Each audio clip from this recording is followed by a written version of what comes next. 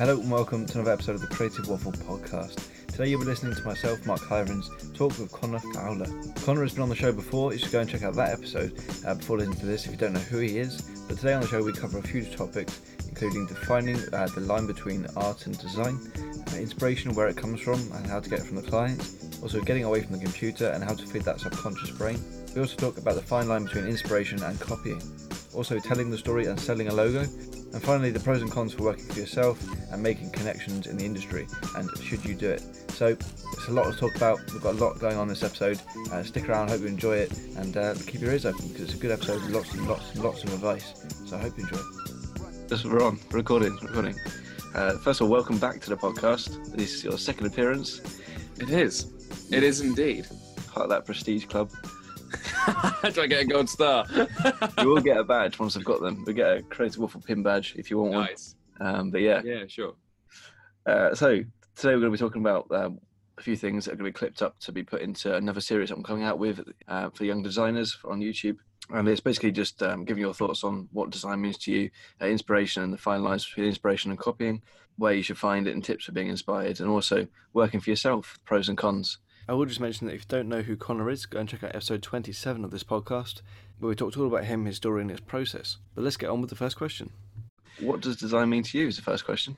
I think for a long time, design for me basically meant something with very deliberate form. So if you think, this is like before I really even knew what graphic design was, but if we're going back to say when I was a young teenager or even a kid, if you told me something was designed, it had to either have lots of flowy curves in it or just be really, really sharp, bold architecture type stuff. I didn't find anything in between was designed. I didn't really know what that word meant.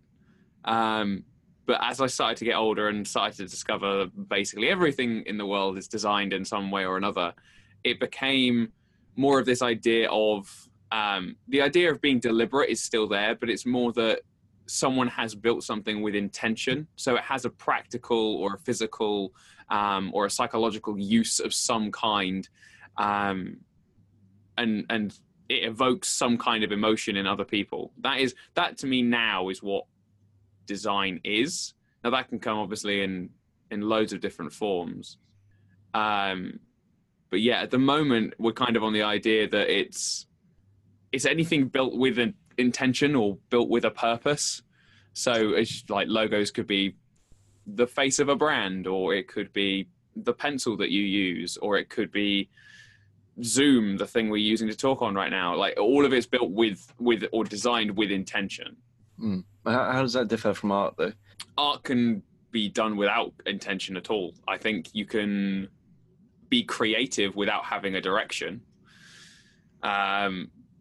If you think about a lot of abstract artists, they are obviously going in with the intention to make a painting, but there's not maybe a super strong direction. I think you can 100% do art without being super deliberate about it in the same way, say, an architect would be.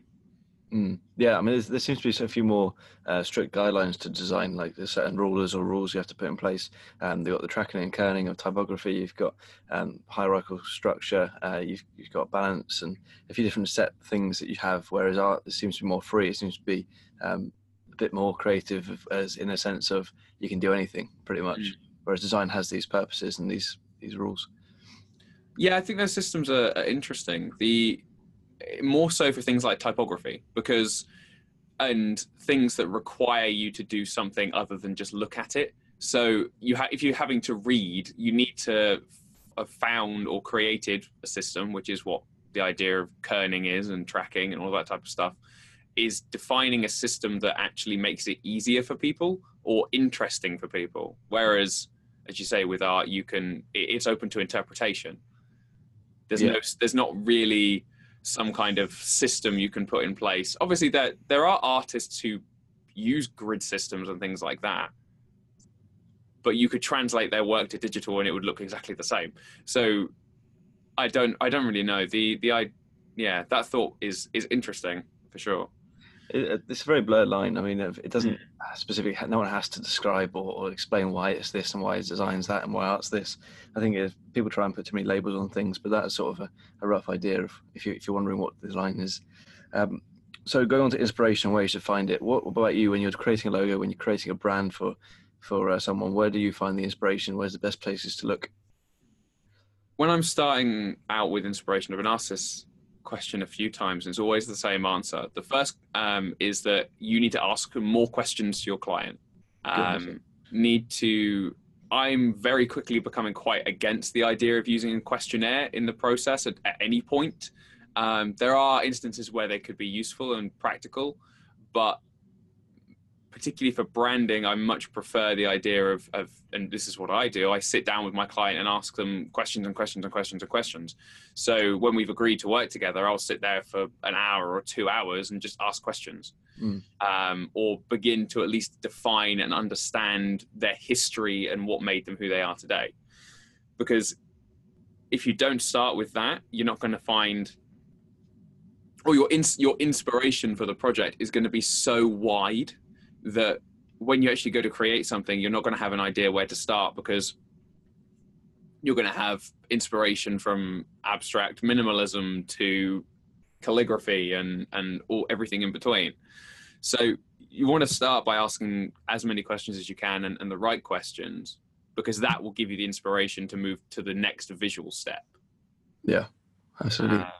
So you've basically gathered all that analytical data, like all that written word, all that sound clip, or whatever you do to record it.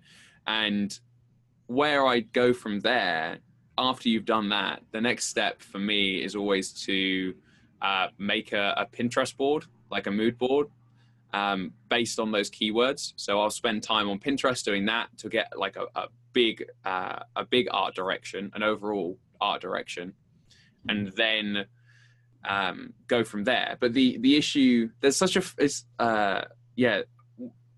one of the things that people seem to struggle with is the difference between inspiration and copying. But for the sake of just talking about inspiration at the moment, the thing I never do is look at other people's design work before I've made something. Why is that? Well, because you will subconsciously copy it. Yeah. Like fact. I've done it. Everyone has. Yeah.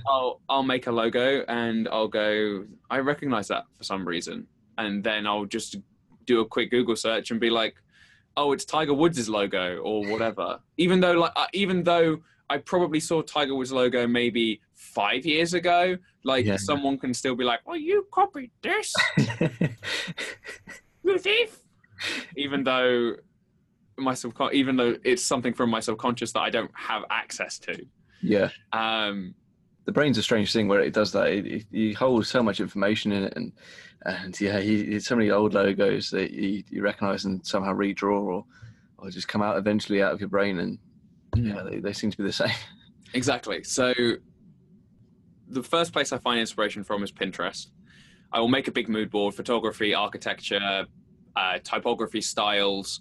So more so for typefaces than looking at logos or things like that. I'll look at other pattern work and packaging as well, because although I'm like, don't look at other people's designs before you design something, the larger format stuff is very easy to chop and change. So typefaces or pattern work or color schemes, like those types of things are very general. Whereas if you were to, because a logo design or iconography for a brand is so synonymous with them, if you start by looking at other people's logos, their logo designs will influence what you're doing.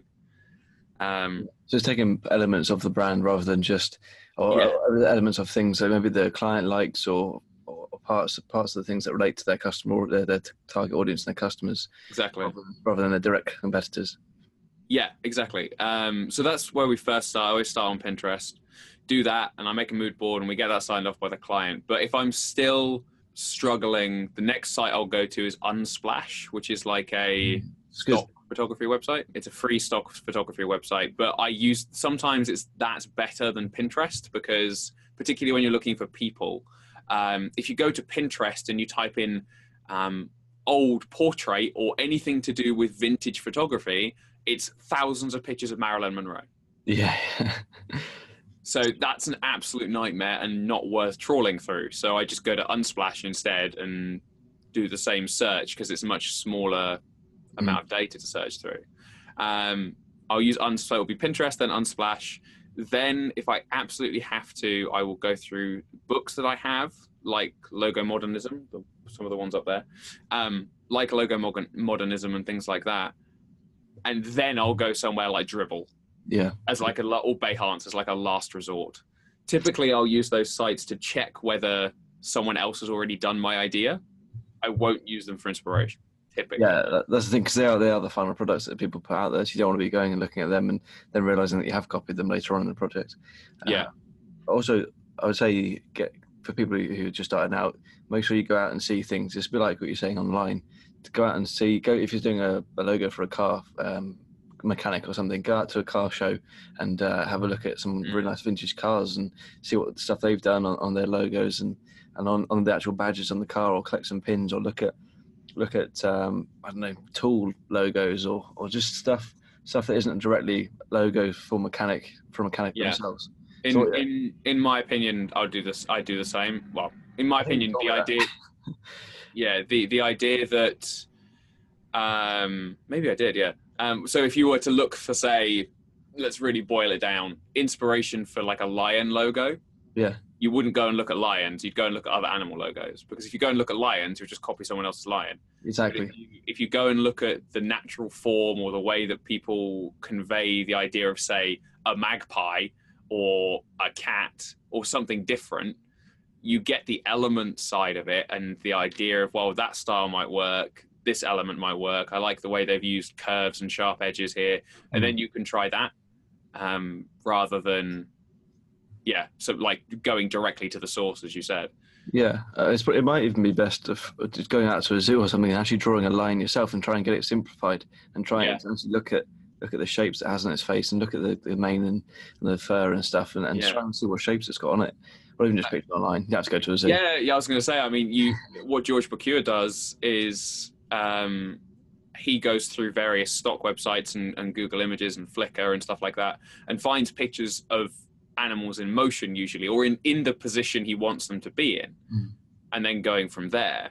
I think he's based in New York or was in those videos on Skillshare, but it's like, obviously they have a zoo there. There's a zoo in New York, but you can just use Google. Because photos are so plentiful now, you're not having to guess. Yeah, it's true.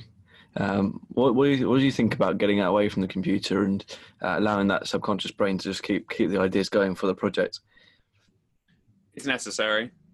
Yeah, 100%. I think one of the things, I read an interview the other day that was talking about, I can't remember who the guy was, but I'm pretty sure I also heard this on a Joe Rogan podcast with a sleep scientist or something. But he was saying that you need between 30 minutes to an hour a day of just activity and not really focused in on anything. So, or sitting in silence and doing nothing. So that could be going out for a walk. That could be going to the gym, somewhere where you can just disconnect for an hour to, for about an hour a day. So, because otherwise your brain just becomes so frazzled and is running the same gauntlet every single day. You're not actually making any new connections in your brain. Yeah, I found that. This for a project yesterday that I did with the logo design project for this football bid. So going to the gym, I've done all the research and all the logo stuff before, and then going to the gym actually gave me a clearer understanding of what I wanted to do with the project, because it got me thinking about it. It got me to take a step back away from it.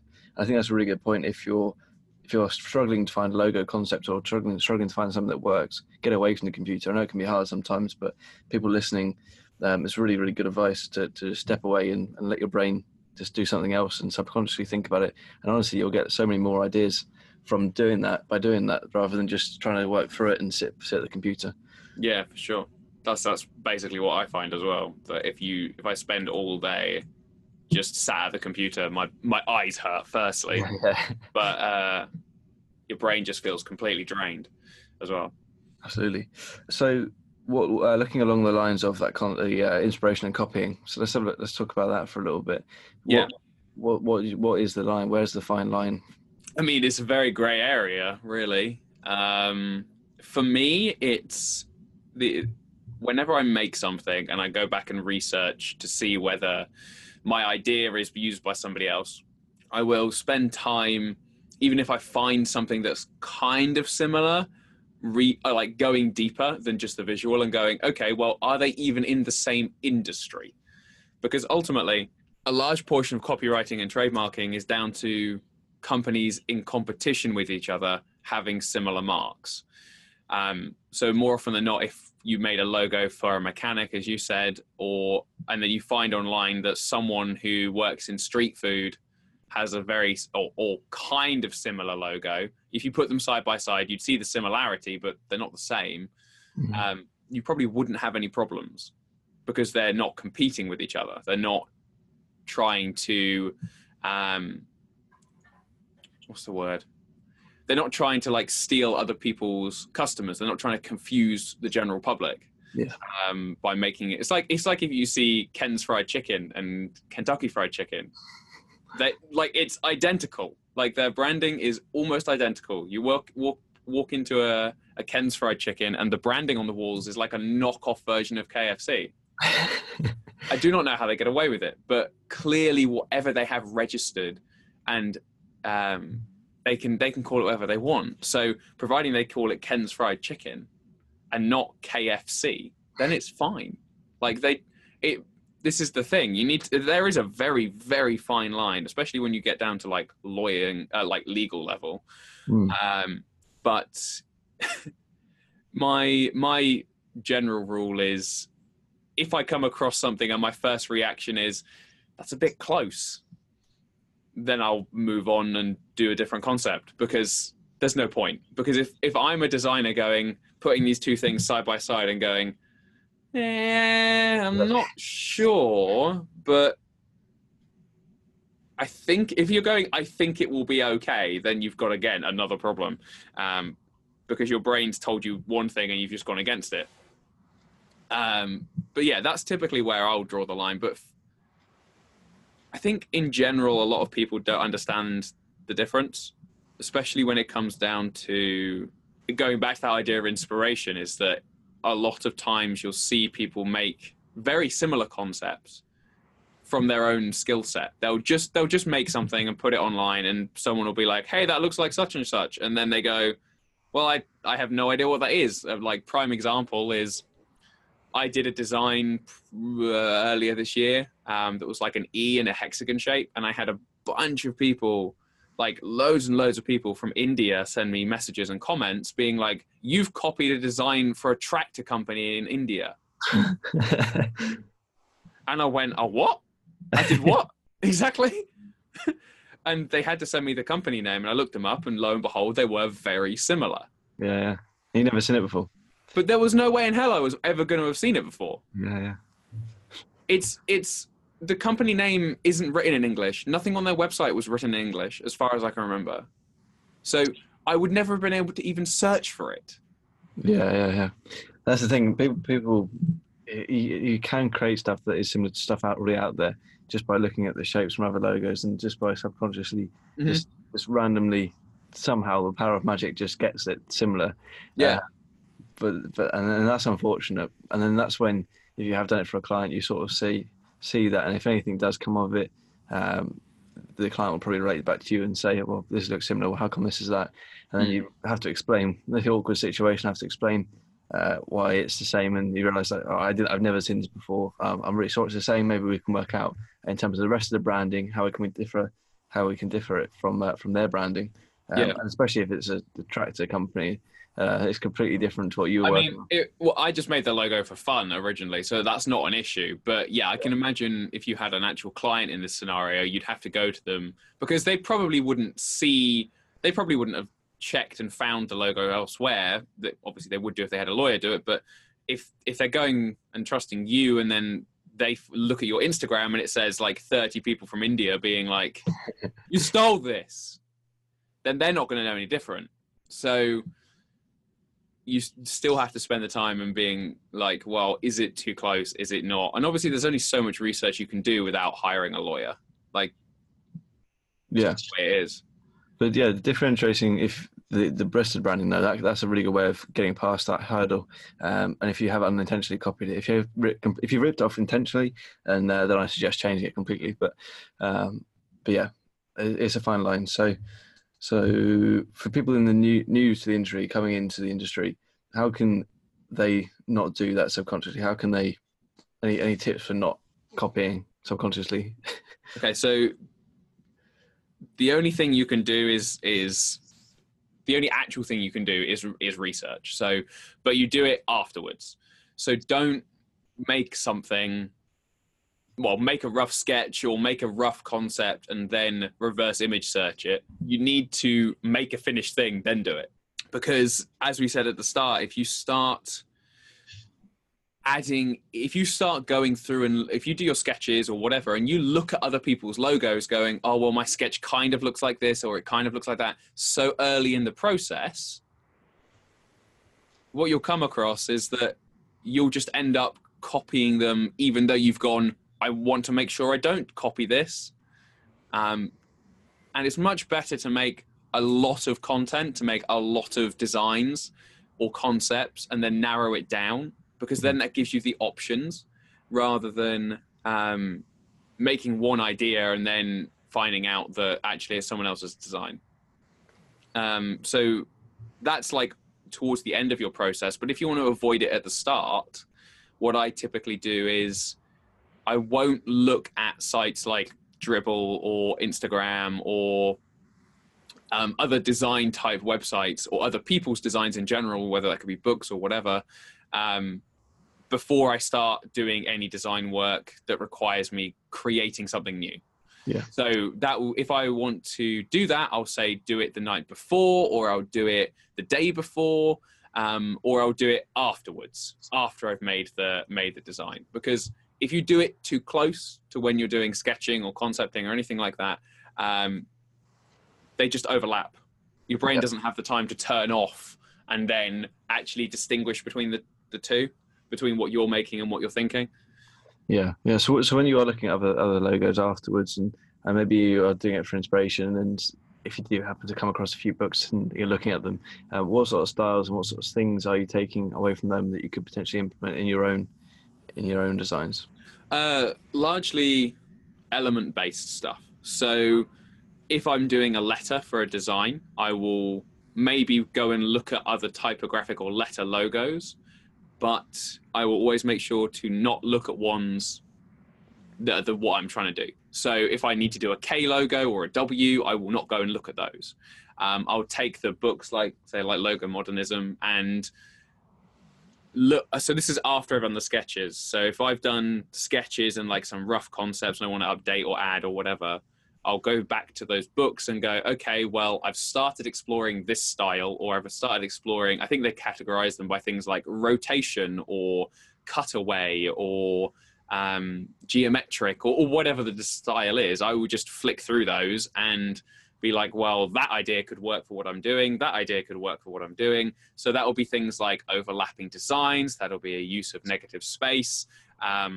Even down to the way that someone has shown the difference between a sharp and curved edge or something like that.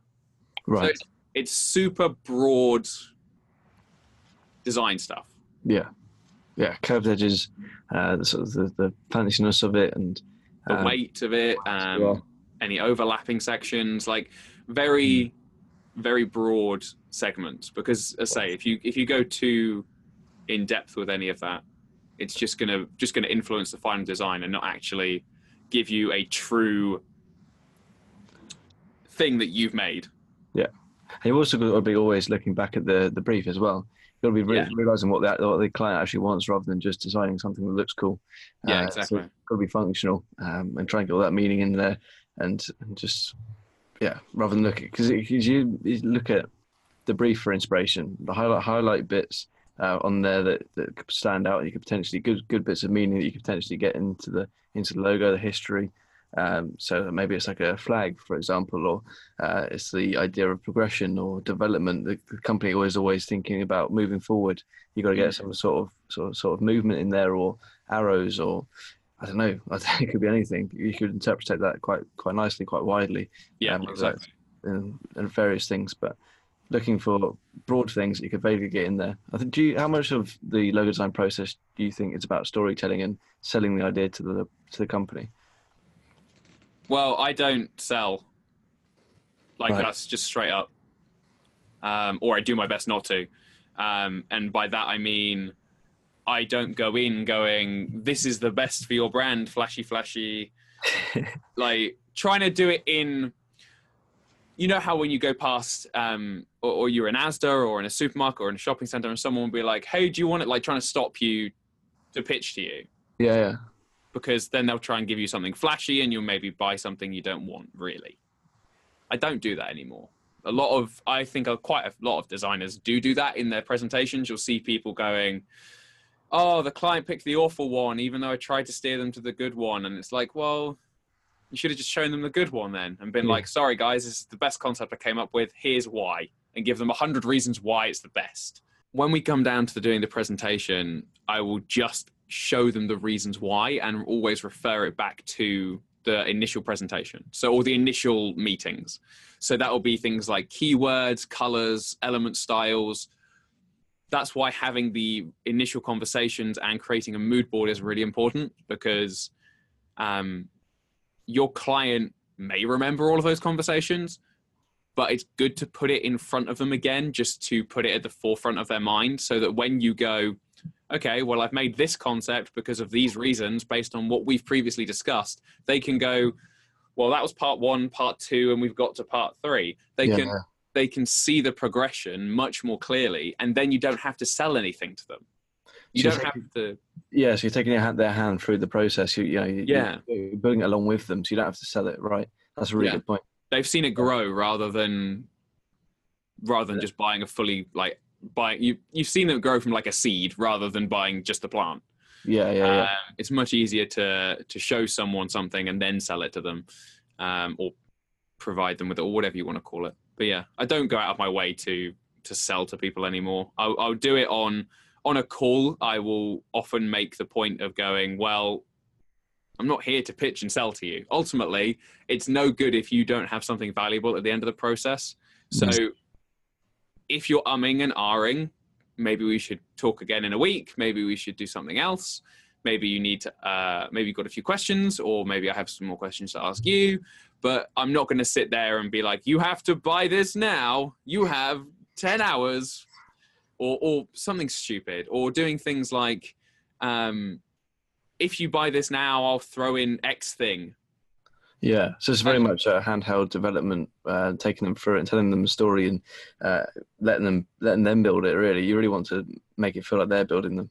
You also want to nurture a really good relationship with you and the client, because if you don't do that, then they're not going to trust your decisions or trust your choices. And I literally had a client last week who came to me and said, "Can we do X, Y, and Z to the design?" And I basically went back to them and said, no. In so many words. Obviously, I was more polite than that. It was, no, we shouldn't do this because of X reason, Y reason, Z reason. And this could potentially lead to a bad thing down the road, but keeping it the same or very similar could maintain your consistency and all of this type of stuff.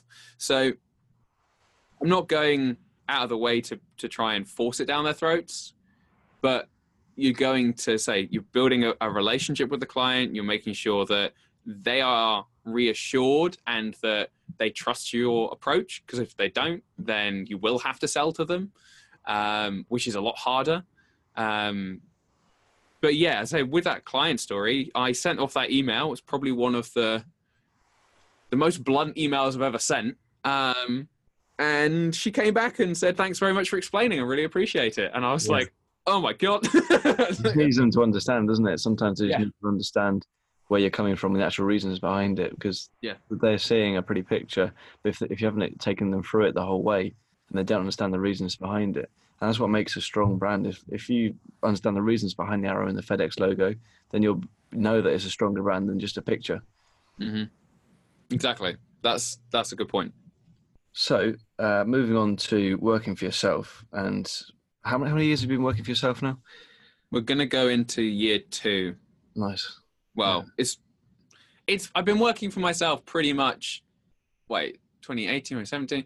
It's been probably 18 months at this point, but I only really count a year. I don't like the first 6 months. I just was kind of fumbling around in the dark, and so 2018 was basically, I started freelancing in 2017. The first 6 months were just all over the place. I was basically living off savings. The second 6 months were not great. So, and I still, again, had no direction. So I only really count 2018 in Connor's personal archive anyway. Nice. That's cool. Like, do you reckon it takes that long to develop anyway? Do you think that's just part of it? Well, especially if you don't know what you're doing, like I did at all. But it's very common. It's things like tax. The tax man doesn't expect to take tax from you in the first year of business. Yeah. Which means that they don't expect your business to grow that much or make you that much money in a year, in the first year, which again suggests that having a small business and not really knowing what you're doing for the first year is perfectly okay. Absolutely. So yeah, in Connor's biography, it's going to say, in my biography, it's definitely going to say 2018. There you go. Yeah. You put before like a practice, and then 2018 we got serious. Then we get serious, yeah. So can we talk about the pros and cons of working for yourself and what So I can start if you want. Go for it, man. So I reckon that starting off with the pros, starting off with the positive stuff, it can be good to have a quiet office. You can get some really focused work done. If you're on yourself, you've got headphones in, listening to some good music, and you can be really in the zone more times than if you've got people around you. If you've got people in the office that are not doing work or throwing paper airplanes at you, or they're just like being silly, or they're distracting you with other tasks. Maybe they are doing the job, but they're distracting you. So you can sometimes get some better work done and more productive work done. But on the flip side of that, you've got the distractions of being disciplined. If you're not disciplined enough, you're going to play Xbox. You're going to not do enough work here and there. You're going to slack off early, which is always a good thing sometimes as well, to slack off early. But you need to give yourself breaks. But justifying it to yourself a little bit, are you? Something like that. The hidden secrets come out, Mark. Yeah. But yeah, so there's good and bad things to everything. You can flip everything, but being on your own can sometimes be good for productivity, but again be bad for not having people around you, not having that support system, not having as many people to give you advice or instant feedback. Now obviously there's things like we both use social media a lot to get feedback from other people and talk to other people and talk to people that know more than us and are better than us at design. And I urge anyone listening to this to do that. It's really important to build your circle to get this feedback from other people and just keep your work growing. How easy has it been for you to do that? Build my circle, build my network. Yeah. I mean, before I got into design, I used to make chiptune music and play gigs and travel quite a lot with that. So I was meeting people I'd probably meet about 20 people a week at the height of it. Wow. But I mean, 99% of them I would not count as in my network because I just either don't talk to them or they were just acquaintances, or I know that they're not going to be very unlikely to be helpful in me pursuing in terms of a longer term relationship, which sounds really horrible, but it's true. You don't want to don't want to waste time on people who just waste time on people. But the networking side of it, it's such a important thing. It's one of the things that I say to my girlfriend who's in university or any of her friends who are all in uni, is that if you don't leave uni with a decent sized network, you may as well not have gone. Yeah, absolutely. Because if you're going to be solitary and isolated and not go to your lectures and hide and just turn up when you have to do your exams or to do your group activities or whatever, you're never going to build a network out that's large enough to help support you when you leave. Because when you get off the bus of university, you want to make sure there are other people getting off at your stop as well. Yeah. Because it's a long way to the next stop, as I found out. It's a long way. So when I started doing design or freelance stuff in 2017, I had no network at all. I had about 3,000 or 4,000 followers who were all designers, which is fine and good, but that's not really any good from a business network, because you need varied people. You need a few designer friends like yourself, and lots of other people that I follow and interact with regularly, but you need to be like actually exploring other industries and talking to people from other areas of the world and different industries. So having a network is probably, and having good connections is probably the best way to build a business. I mean, you'll see designers all the time who have, in my opinion, horrendous work, absolutely horrendous, but they are busy constantly. Yeah. Because their network is massive, and the people that you don't have to have amazing work. You just have to have good people skills, which is something I'm learning more about my business every day. Yeah, if you're good at keeping relationships with people and just excited about what they're doing and just becoming friends with them, and they tend to lead to clients as well. You know, they eventually recommend you or eventually know someone that can help you get a job. But going back to like design specific friends, design people in the community that you'll get feedback from. I found it quite easy to do that. A lot of people in the design community are quite open to giving feedback quite a lot of the time. Yeah. Have you've been quite a similar place with that? I do what I can in terms of people asking me, just because other people as well. Are you asking other people? Yeah. So when firstly, if people ask me, I do the best I can. But when I ask other people or I message people, so I believe when we started talking, I just messaged you out of the blue or you messaged me. But it's just the way that it is. And I've been doing it for years. I've been just contacting people kind of at random through friends of friends. At random makes me sound like a stalker. With an actual purpose, not just random people. But yeah, doing that and talking to other designers it's generally a very nice community. You will run into people who are massive hotheads and really are up their own butts, not to name any names, but they know who they are. But building your network, especially as you say, for business purposes is amazing, but also in terms of community, if you don't belong to any community or don't associate with any community, you'll struggle just as much. Yeah, absolutely. Going back to the point of working for yourself and not working for yourself and working in the studio, do you have any pros and cons? What are the good stuff and bad stuff? Because obviously the working with people, that's obviously a con. That's obviously a pro unless they're assholes. But they're working with people, working in a studio and getting instant feedback is great. But the point I was trying to make is going, and you can do that online. You can get other people to rally from. You can go back and forth with people online. And like you said, the community tends to be quite good, the design community, to get feedback. Yeah, I think although having an online community and being able to reach out for feedback and things like that is great, it's never the same as in person. Right. Just because the actual visceral interaction you have with another human being, looking at them in the eyes, them pointing at something and you looking at it, or them sketching something out in front of you, and you watch the way their hand does that with the pencil on the paper. Like it's so much more stimulating in terms of because it's a social interaction, like a physical social interaction, that working for yourself and having a community is a positive thing. But in comparison to, I don't know, working in a shared office space, you don't even have to be in the same room, but if you work in a shared office space with 3 or 4 other people who are designers or creatively inclined, you'll have probably better feedback than you would online. Yeah, you can bounce ideas off of people, I suppose, a bit better. Faster as well.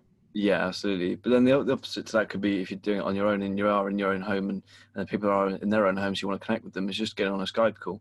And obviously, again, like you say, it's quicker, a lot quicker to do it in person because you're going to get that instant feedback, whereas scheduling a Skype call and people may not be wanting to do it straight away or whatever. Also, moving on to another idea I had, you can find people in a similar situation to talk to. So like if you are working with, if you are working on your own, you can find people in a similar situation to yourselves online. People to talk to. That's I don't know where I'm going with this. I've ballsed that one up. I understand what you're saying. You're saying that you're allowed to, well, because of the internet now, you have access to people who do or like similar things to you, and who you can ask expertise from because you have access to them. Without the internet, you wouldn't have that ability. You'd have to go through the yellow pages. You'd have to go and meet somebody. You'd have to send them a letter. That's what people used to do. People used to send letters and get a response in a month's time.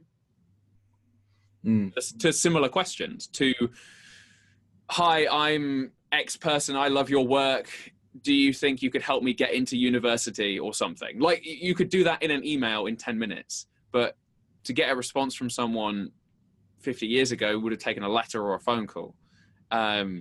Which is even less likely to happen. But yeah, you're right in that the internet has allowed you to have access to these types of people and communities. Some of those communities, I think it's kind of scary how much they've flourished because of the internet. And some things you'll find on the internet are very weird, obviously. But in purposes of design, yeah, it gives you so much more access to expertise through online. Like it's so much wider, the amount of people you can reach. Yeah, absolutely. Have you got any ideas of pros and cons of the working for yourself? Is there anything you struggle with? One of the things that I struggle with is the opposite of the community aspect, is that you feel lonely. Yeah. One of the pro of working for yourself, as you said at the start, is that you have your own space, but you have to be disciplined. But the other another tangent off of that is that if you work for yourself in your own office space, you're usually in a box or in a room of the same size every day, facing the same way with the same stuff on the walls. Like the environment you have to create for yourself when you work, the environment you have to create when you work for yourself has to be so much more interesting. Yeah, it can be as well. Obviously you have the freedom to, which is another pro, that you can have control of your own space. But if you don't do that, it can become very lonely very quickly. Yeah. Especially when you're working on a project, you might be working 4 to 6 hours in a solid stint. You'll get up and go, there's nobody here to talk to. There's like or no one's responded to my messages, or it's dark outside now. Like I can't do anything with the rest of the day. And just being, I personally quite enjoy being in a house by myself or being, having my own quiet space, but not for months on end. And it does begin to drag you down for sure. How do you deal with that then? Are you just talking to people constantly online? And that's one reason why I did the podcast. So I am talking to people. I'm talking to people that I wouldn't typically. Yeah. That's actually a really good point, is that it gives you an outlet too, doesn't it? So yeah, typically I'll speak to Lydia, my girlfriend, on the phone pretty much every day at the moment. Not because I'm lonely and I miss her, but just because of the fact that we talk about the work we've done that day or ideas that we've had, because she's an illustrator, so we share ideas and things like that. But also I'll talk to people like yourself or like Jonathan from Logo Inspirations or other people online to either talk about a specific topic or a thing we'd like to collaborate on, and kind of keep those relationships going that way. Yeah, that's probably one of the best ways to combat it. And obviously going out and seeing your friends as much as you can. The only issue I have with that is that most of my friends live like 25 minutes away driving, which is not very long, I know, but followed by people who have gone to university and then moved to another city. So yeah, it makes it more difficult that way. But that's probably the best way that I combat that. So should I do it? I've got another one I can think of. Yeah. Absolutely. So one of the pros of working for yourself for sure is that you can set your own rate. Now, by setting your own rate, it's a pro because you can go, okay, well, although I could, on both sides of the coin, you could earn maybe more money in an agency, but you'd rather do it yourself. Okay, well, you can still earn the same amount of money. or you can earn more, or you can earn less. You have the ability to go, well, I don't need or want to be earning £200,000 a year. I would like to be earning 40,000 and live in a house in the woods. Like, you can do that. Like, that's perfectly fine. And you can figure out how to earn that much money and what you need to do, and do that at your own pace, and set your own boundaries and set your own rate and your own rules. On both ends, as I say, you can go really small and kind of focus in on a different idea of success, or you can go as big as you'd like. Obviously, you'll hit some people coming back to you being like, you charge too much, and it's like, well, okay, next. But no, so that's the pro of it, is that you get to choose your own rate. But the con side of that is that it can be very difficult to set your own rate and realize what your work is worth if you're not surrounded by people who know what they're talking about, or you've never worked in that particular sector before. So when I joined, sounds like a cult. When I became a graphic designer, when I started that in 2017, I was very unsure of what like the going rate was. I know that in the UK, a junior designer typically earns about 20 grand, like 18 to 20K. That's usually about right for someone fresh out of uni in a junior position. So I was looking at that and I was going, okay, but where do I sit in this? How do I? And then that's when people start going into hourly rates and all of that type of stuff, which is not good. But that's the con side of it. The con side is it requires a lot of education to even set your own rate, let alone earn money. Yeah. And because people aren't talking about it as well, it becomes a lot harder. I think with finding your own rate, it's talking to, you need to start talking to a couple of people you really trust in the design world, and stick with your guns and try not to move too much on it.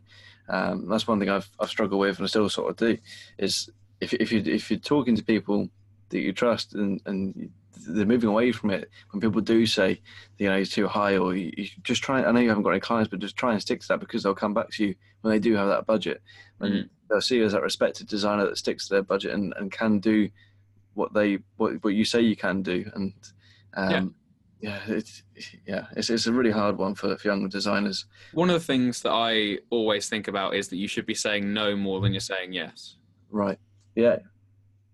I mean, it's getting towards Christmas, so inquiries slow down because it's nearly Christmas. But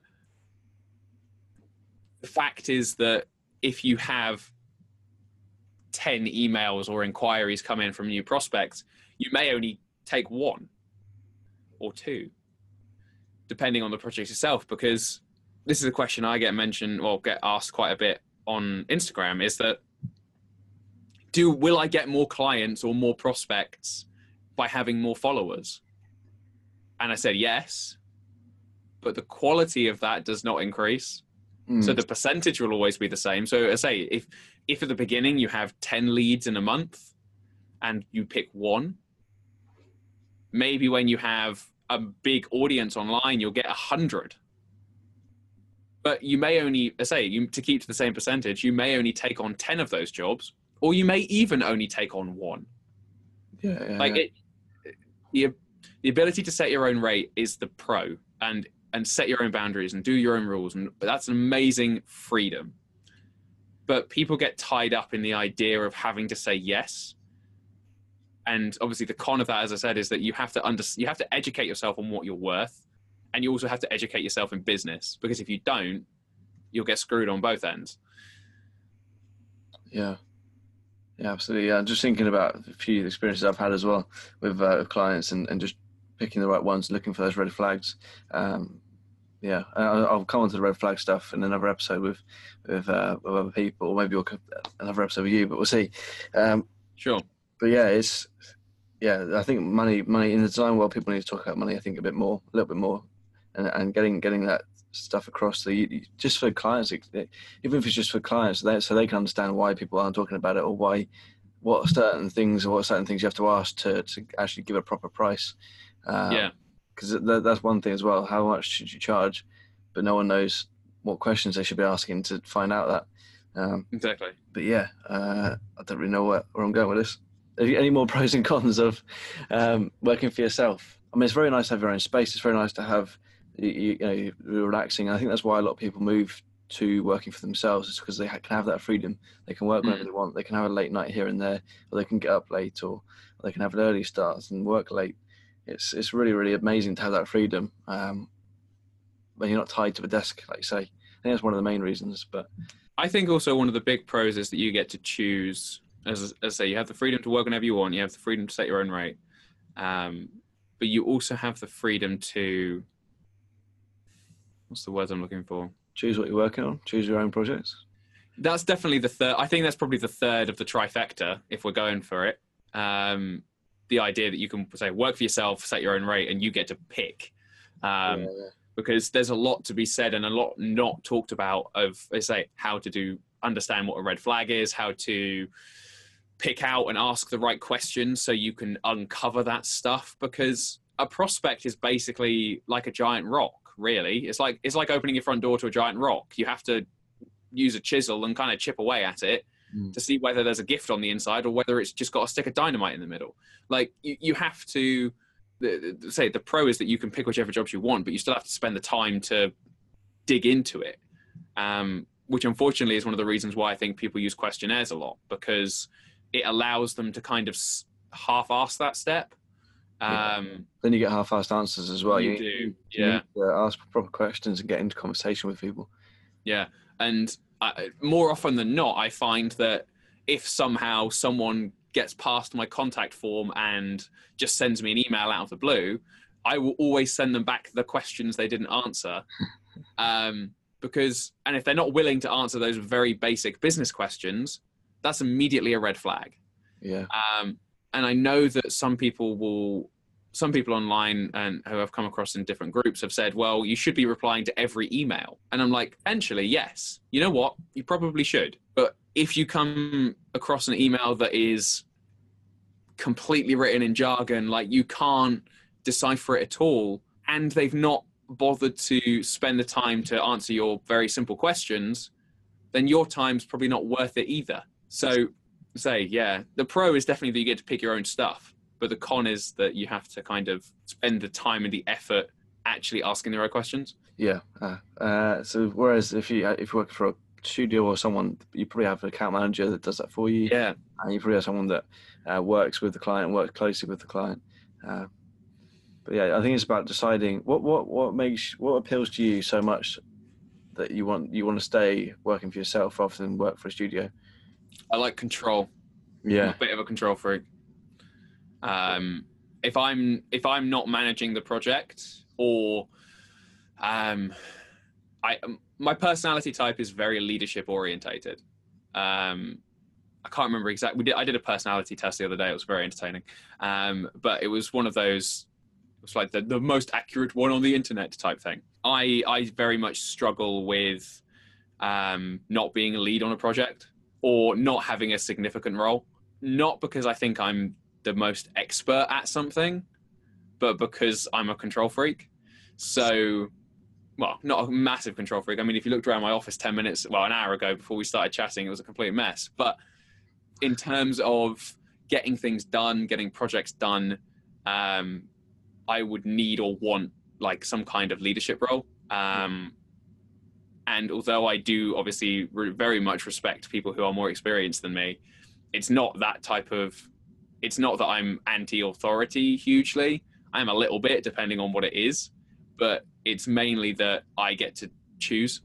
I get to have the freedom to. That's the main reason. And that also I know that if I was in an industry setting, I'd get very bored very quickly. Absolutely, yeah. It's doing that same thing. It is that repetitiveness that gets me as well. I think maybe I should have another person talking who works in a studio on this episode.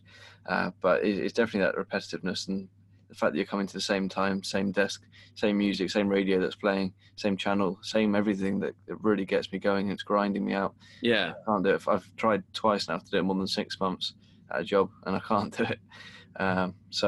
Yeah, so well, to go off the other side, going back to my girlfriend Lydia, she worked at a studio in London over the summer, so 2018 summer.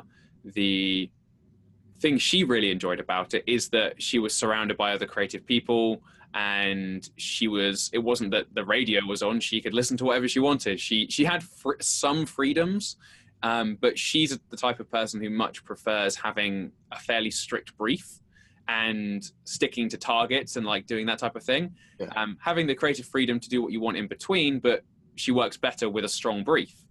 So if you had her on here, she'd probably say, well, working for yourself is great, but obviously I don't want to take words out of her mouth, but she'd probably say working for yourself is great, but working in an agency allows me to have more stability, to maybe have you don't have to worry about as many things. You don't have to worry about as many things. A lot of things are sorted for you, and you're just the designer. You're the one that's creating the thing. Can be, yeah. Or that if you're not the final decision maker. Some people quite like that as well. It seems the fact that they don't shoulder all the responsibility. Yeah. So it's sort of finding out who you are, really. Trying both things. I recommend, actually, that's a good thing. Trying both things. Work for a studio for a bit, and maybe it's just internships or work experience, and then going to find out how it feels working on your own if you want to, if you still feel that desire to. I think that's probably the safer way to do it rather than going for it first. I know we've both gone for it first, but it's worked out pretty well so far. So it's been all right. So yeah, I think that's finding out who you are. Self-awareness. That's the main one. Yeah, for sure.